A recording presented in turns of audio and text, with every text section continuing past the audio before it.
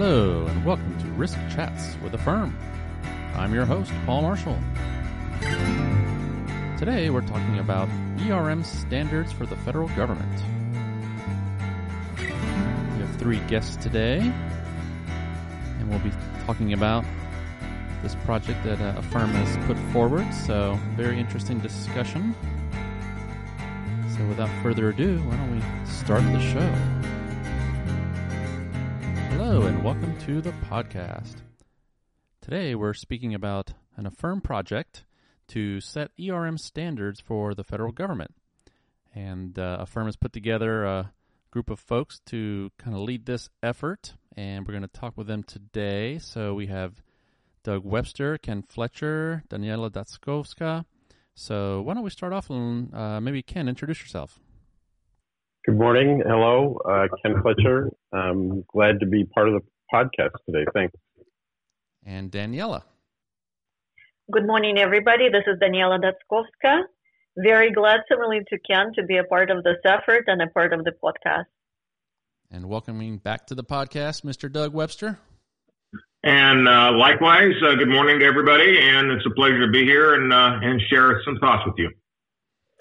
All right, well, let's get going. So let's start off with Ken, and then everybody else definitely jump in. Let's just start off high level. Can you just give us a little bit of background on, what is this ERM standards project? Why did Affirm decide to develop some ERM standards? Thanks, Paul. The idea came up at the end of last year as we were finalizing the 5-year strategic plan, and the strategic plan is really broken down into two broad areas, right? Member-focused activities and profession-focused activities.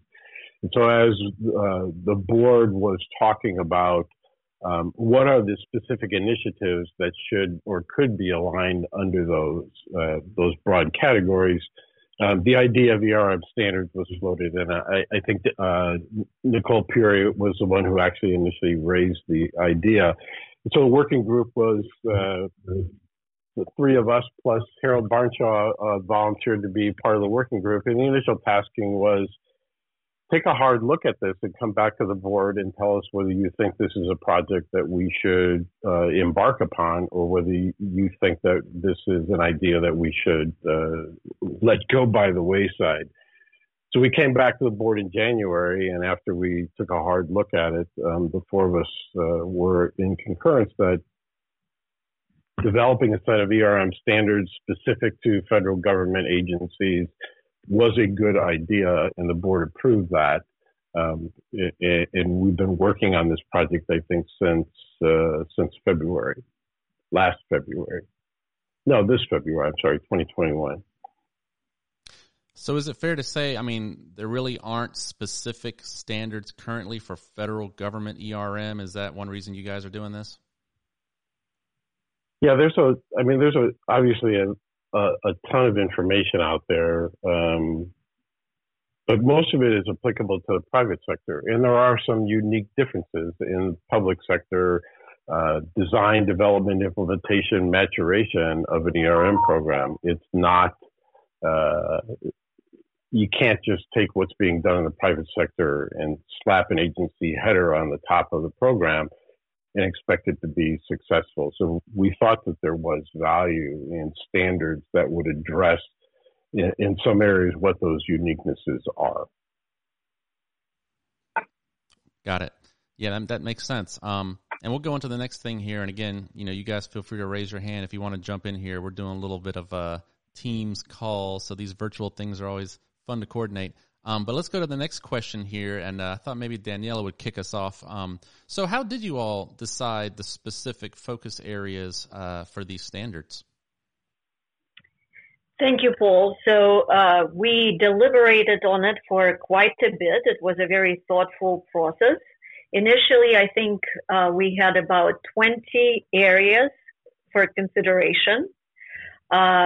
This task force met, and there are two main guiding principles that we've used as we went area by area for the 20, is whether or not a subject matter was unique enough for the federal government versus commercial entity, and as such would lend itself nicely into a standard. And another guiding principle was how much value we perceive for the standard to provide to the community by virtue of being included in the standard. And we hope that we could make that determination because between the four of us, as well as the board, as well as the sponsoring organizations that are part of our board, and reviewed the areas that we recommended, we feel that we have sort of a pulse on the community, we have a hand on the pulse of the community to understand what those most pressing areas of interest might be. So again, to repeat, two main criteria. One is whether or not it's unique enough to differentiate between federal and commercial. And second, the value that we perceive it bringing by being a part of the standard. And we landed on fewer than 20. Those will be released in phases. Each year we will release a number of areas within the standard. So I think the working group, the long-term plan that we had initially talked about was there would be potentially three volumes of standards, 21 in total. But this initial effort focused on those issues that Danielle highlighted. And do you all already know where you want to start? What do you have on the plan for this year? Yes, absolutely. So we're working on 4 areas for this year.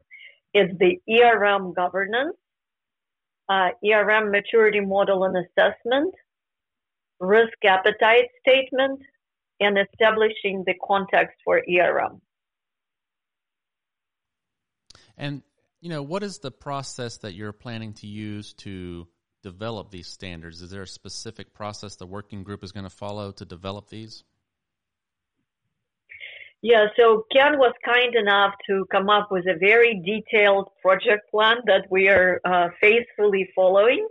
The way it works is that each one of us has a section that we're responsible for, or I should say a subject matter, and we develop the initial writing independently and then send out to the rest of the group within the 4 of us, and we have some time to review and provide comments to the author. Then the author addresses those, and we meet and discuss those further. And then when we're comfortable with this final draft, then it will go to peer reviews. And those are representatives of from federal agencies, as well as commercial, I think. No, Ken? Correct. Yes. Yeah. Okay. Now, because that kind of leads to another question, will there be some kind of a feedback, or will this go out to agencies to give feedback, or are you kind of just picking a certain group of subject matter experts to get feedback first? Or Well, what we did is we solicited volunteers to be part of the peer review panel, both from federal agencies, the interagency working group that Karen Weber, Treasury, has been chairing, as well as the CAG, our sponsorship committee. And we have 11 people mixed between federal agency employees and CAG member firms that have stepped forward and agreed to be part of that peer review process. Great. And then, so, most of us are familiar with accounting standards or FASAB or FASB or whatever it may be. What do you envision? How will these standards look? What kind of guidance will they contain? Do you have any ideas for the format or the look and feel of these standards? Yeah, so it's going to look familiar to federal agency employees. We were thinking, and I don't know to what extent it's absolutely final, but we were thinking to resemble a little bit of how GAO issues some of its guidance or standards, where, just the feel and look will be probably similar to that, but we describe the area, for example, governance. Then we describe the substandards, sort of the next level of detail of what comprises that area.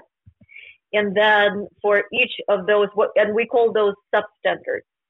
And then for each of the substandards, we provide an explanation of why it is important for consideration and why it's in the standard. We also talk about illustration of how that standard might be achieved with some of the examples and the evidence of what what folks could provide in order to demonstrate the achievement. And then we have a section specifically for small agency consideration, because we've heard some feedback from the community that small agencies would need to understand, given their environment and size and scope of their missions, to what extent the standard might be flexible and how some of these things might be considered for small agencies in particular. So we took it to heart, and we hope to reflect it in the standard specifically for smaller agencies. And going back again, so this year you do have 4 planned. Are those going to come out all together, or just one at a time, or what's your schedule looking like? Well, I think what we have in our project plan is once the board grants approval on all 4 standards, we will release them as a batch around the 15th of October, providing that we stay on task and meet our deadline. Okay. Well, go ahead, Doug. Yeah, Paul, I just wanted to jump in here. I think it's also important that the audience not misinterpret some of the comments when we're talking about standard versus standards and so on, because Daniela accurately said that we have substandards within the standard. But it would be unfortunate if someone thought we were creating a whole host or score of different standards and so on, because there's certainly different sub-elements of what we're calling sub-elements, which are fairly focused and brief.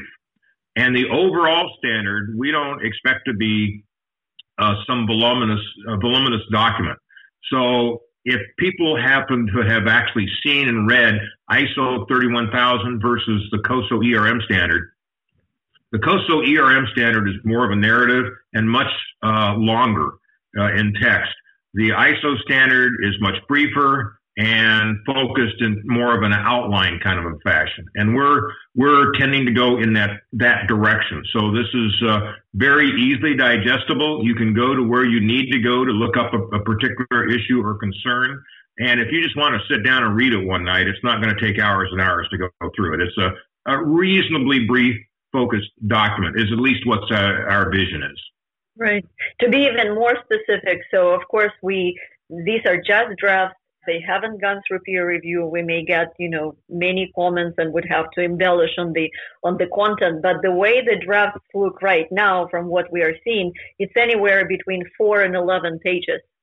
So it's really very tactical and hopefully practical type of a standard that could be taken in the right context, and in addition to some other standards that we were talking about, specifically for federal government. Because we're really talking about, the key attributes and principles that are associated with those 4 topic areas, right? So looking at best practices or good practices across government agencies, what are those principles and attributes that should be reflected or should be considered as part of a governance structure for risk management or enterprise risk management within an agency, or establishing the context. But like most things, it needs to be, if an agency chooses to use the standard and adopt it, there needs to be some evidence-based validation that the standard is being applied, right? So and that's where those examples of how it might be achieved and examples of how that might look and is an important element in the standard. So it's not a subjective opinion that you have a governance structure in an agency that is reflective of good practices across the community, but there's a way that you can go and validate that, just like you would if you were doing a maturity assessment on your program. So, Doug, I want to come back to what you had mentioned, the difference between this and ISO, COSO, other things out there. And I know we kind of talked a little bit. I mean, obviously, these are focused on government, and there's some are longer, some are shorter. But anything else you'd want to point out as far as how you think these standards might differ from others that are out there? Certainly. I think there tends to be a lot of confusion in the conversation broadly across parties, whether private sector or public sector, between risk management and enterprise risk management. Unfortunately, and this is not limited to the federal government, the term enterprise risk management is too often used as a synonym for risk management. And so one of the things we want to do with the standard is really make certain that folks understand what enterprise risk management brings to the table and what constitutes good practice in enterprise risk management. So we will be, certainly including, referencing, and so on risk management principles, but we want to make certain that we are talking about that portfolio aspect of managing risk across an organization. And we want to make sure that we identify and address those issues that are particularly pertinent to the federal government that may not be as applicable to the private sector. So twofold in terms of guiding criteria in my mind. One is it's enterprise risk management, not just generic risk management. And two, it's going to help, if you want to use the term hand-holding or whatever term you like, for folks within the federal government that are trying to apply this in their particular instance. And since we are a firm, F is the federal, right? So these standards will be focused on federal, or would it apply to other government levels, state and local at all? I would argue that in general it would apply elsewhere. Now, while we're not at that point yet, there is the possibility of referencing some specific federal guidelines, for example, that would not necessarily translate. But in general, what we're talking about is public sector, because we're talking about a set of stakeholders that are not profit-oriented. So I would expect this to be very applicable to state and local government as well. Okay. And yeah, let's keep going here, Doug. So I wanted to kind of get to the next piece here, which is, obviously you guys are establishing these standards, putting a lot of thought and effort into it. What do you see as the next step once these are out there as far as the agencies, using these standards? I mean, is this something I'm guessing a firm would encourage them, or do you think there'd be any concerns out there? I think until the intent is better understood broadly across the federal government, there may be some concerns. But I believe once we roll out the messaging, I think a lot of those, if not all those concerns, will dissipate, because we are not trying to twist anyone's arm, so to speak, make this mandatory. But we do see a lot of people in our daily work lives in the federal government who are searching for answers. And we believe that having a standard that will speak to them will be very helpful. And so this is to me a way of contributing to that conversation. And I think the rest of us on this call would agree with that. But I don't think anyone's looking for this to become a mandatory item that all agencies will be audited to or anything else. It's voluntary. And I think it's not even a matter of mandatory versus not, but it's also adding additional complexity. That's not the purpose. The purpose is the opposite, right? To provide access to information where you could get an answer. If I need to do an ERM maturity assessment, what is the process at a high level? What is some evidence and examples of me completing it, right? Et cetera, et cetera. It's the same for governance and establishing context. It's really having additional standard, additional guidance for when I have questions that may not be answered by Circular A123, COSO, or ISO. Yeah, and I want to dig a little bit more. And, if you guys don't know the answer to this today, that's fine. But I was just curious your opinion. Because, Doug, you did mention we're not thinking off the bat that necessarily we expect agencies to be, let's say, audited to these standards. But, that is kind of what happens with FASAB and some of these others. Do you have folks maybe in the review process from, like OMB, GAO, or IG community, perhaps, that can weigh in on things like that? Or have you guys thought about that? Well, let me defer to Ken on that, because I think Ken has had some conversations. So, yes. So, I mean, part of the reason that we're doing this podcast is to take the mystery, make the process the project much more transparent than it had been, because it seems what we were hearing anecdotally was based on rumors of what we were doing, not the reality of what we were doing. So in that vein, we have had a conversation with OMB to make them aware of what we're doing and the approach that we're taking and the value that we believe that these standards will provide to the federal ERM community once we're finished and they're published. And based on that conversation, we have I asked OMB the question as to whether they thought we should have a similar conversation with the SIGI community, the IG community, as well as the GAO audit community. And they thought that was also important to make sure that the right information was getting out, and that those audit functions understood the intended purpose of the document, which is not a compliance document. It is to provide guidance on what are those key attributes and principles, if you're dealing in this area, that you should be really mindful about as you're moving forward to develop your risk appetite statement, or do your first ERM maturity assessment, or reestablishing the context now that we have had a change in government and a change in leadership within the Congress. And so that's the focus. So we probably will have a conversation with someone from SIGI and someone from GAO,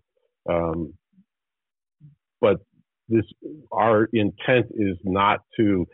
This is not an official government standard. This is an affirmed set of standards based on our perspective as an authoritative voice in the community on key principles and attributes that should be taken into consideration.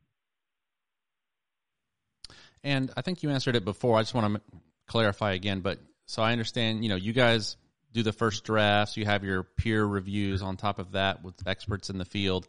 Again, do you plan to then share it with the federal community to also get feedback? Again, kind of like FASAB and some of these folks do. Is that something, or is that something you would think of maybe a further evolution in the future?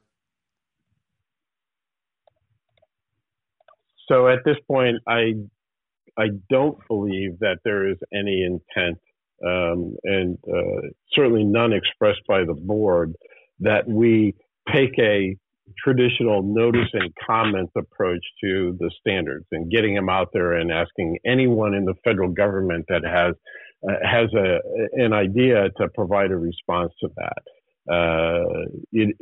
We believe that the perspective that we will get from our expertise on the working group, our perspectives as either current or former government enterprise risk management professionals, and now some of us in the private sector supporting government agencies, plus the cross-functional perspective that we get through the peer review process, that's going to give us the right level of feedback to make the standards meaningful throughout the community without having to take that notice and comment approach.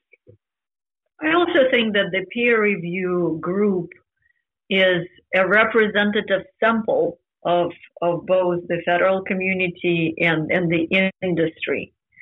So to that extent, I think we would get, the 80-20 rule. We would probably get the majority of comments that we would anticipate receive otherwise if we provide it to the entire community. But it would allow us to provide the standard much quicker probably than otherwise possible. Right, makes sense to me. So let's say again. So now let's say you've put the 4 standards out, you've kind of finalized them. Does a firm plan to maybe conduct training on the standards or anything like that? Well, this is Doug, and we have not got to the point yet of making a formal decision on any kind of training program we do, but there have been some discussions. I believe there would be value in that. I think a firm would probably be as well positioned in terms of expertise as anyone to deliver that. But what that looks like, when it happens, who delivers it specifically, all that remains to be discussed. And I just had a couple more random follow-up questions for you. Sorry, but now you mentioned the 4 this year, and I think, Ken, you said the goal is around 2021 total standards in the next few years. Are you guys sharing that full list, or is that out there anywhere, or do you plan to kind of put your plan on the website or something like that? So we've shared the full list, the proposed full list with the board, and then identified to the board the 4 that we wanted to focus on during this current effort through the middle of October. We have not, either as our working group or with the board, had a discussion about what are the next set of standards that will be be considered for development after we finish this first push, or when we might come back to that full list of 21. We may decide that there is sufficient information and guidance out there on many of those topics that we're not really adding much value to the community by putting out a standard on how to analyze and assess an individual risk. There's a lot of guidance out there that tells folks that, what that should look like and how that should be done. So that, that full list of 21 is not necessarily the end product. It's certainly not the end product that we're marching towards right now. And we're going to have to figure out what that next set is. And then the board is going to have to make the decision. Do they want us to move forward into areas that perhaps there is not such a unique difference between public and private sector applications? Maybe just to add to what Ken said. So remember how I said that we had 20 or 21, Ken says, I may be forgetting one, total list, right? And then as our task group went through the 21, we zeroed in on 9 that follow those 2 principles that I talked about, being relevant to the federal community and adding value. And so those are the 9. And then we can, based on what Ken just said, we may expand on them or even further down, because we may determine that on some of those additional 5, in addition to the 4 that we are working on right now, there is enough guidance already. One that comes to mind, let's say cyber, right? There is a lot on cyber. We may decide to do that or we may not, right? So things like that. But as Ken said, it's yet to be determined. And I would to reemphasize also something that was previously said, but I would like to make sure the audience doesn't walk away with a incorrect understanding. When we talk about 21 standards, ISO 31000 is one standard. So if somebody's ever looked at that and say, okay, I don't remember how many pages, 18, 20 pages, whatever the number is, we're going to have 21 times that? No. What we're calling a standard is the much smaller elements that we're working on right now, such as governance. And we're going to have 21 elements of that. But when you add those all up, it's going to be much more similar to what people think of as a standard. So we don't want the terminology to get people thinking that we're talking about volumes and volumes of requirements when that's not the intent. Right. And language is important, right? And, part of the discussion that we had very early on, before we even went back to the board and recommended that we move forward, was what's the process by which we want to release them? So there's really 2 approaches we could have recommended. One, do all of the work and publish whatever we decided were important as a single standard in one shot, that would take probably a couple of years to get to that point as an all-volunteer organization, or release them in a more iterative fashion. And we thought the value to the community was best delivered through that iterative release of information rather than waiting for the ISO 31000 type complete document to be finished and then published. Makes sense to me. So we're getting close here to the end. I just thought I'd give opportunity for each of you just to give a final thought, or just say goodbye. Either way, but maybe Ken, any like major takeaway you'd want folks to go away from this discussion with? So the biggest concern that we have heard both directly and anecdotally from the community is that the GAO and the IG communities will take the standards and use them as a compliance requirement. And we are mindful of that concern, and that is not the intent of the standard. And part of our outreach to OMB and probably GAO and SIGI is going to be to make sure that they understand that this is not a compliance requirement. This isn't a checklist that you must do. We're not telling agencies how to do it or how they, the approach that they should take. We're focusing on the key principles and attributes that should be considered as you're moving forward in those areas. And Doug, any final words for us or any takeaways from your side? I would agree with what Ken just said. I believe that SIGI and the GAO already have materials out there to use as de facto standards if they chose to use those.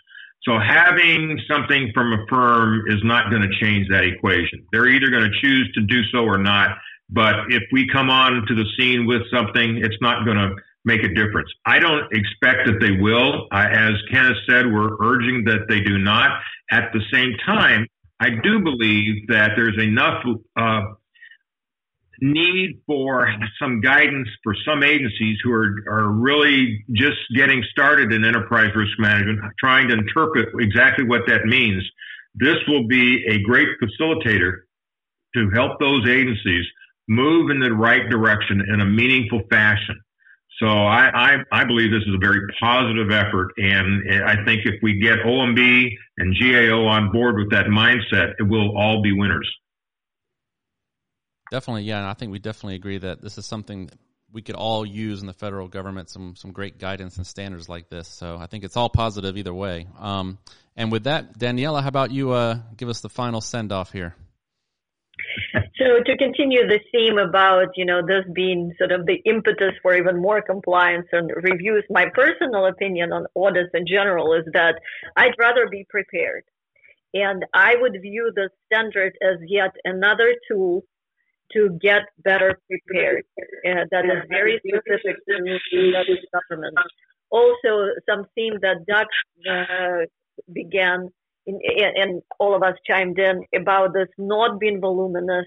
It's not about volume. We are really hoping to give some golden nuggets, right? For the federal government to have one place to go to understand on these select topics what to do, right? And how Ken said it, it's a what, it's not a how.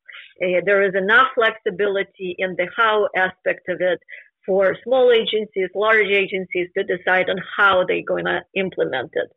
And of course, a firm will always be there to answer any questions and hold your hand. And we have many opportunities for people volunteer and learn, and we welcome you to the community if you feel so inclined. Opportunities for us to come back for another podcast, Paul. Yes. Absolutely. And I know a firm is going to be very appreciative of this. Is the kind of thing that, we're looking for from a firm leadership like this. So with that, thank you, all three of you, for joining us today. We're definitely looking forward to seeing those standards in the next few months. And this is a great effort. So thanks everybody for joining us today. Thanks, Paul. Thank you. Bye-bye. That's our show. Thanks for tuning in.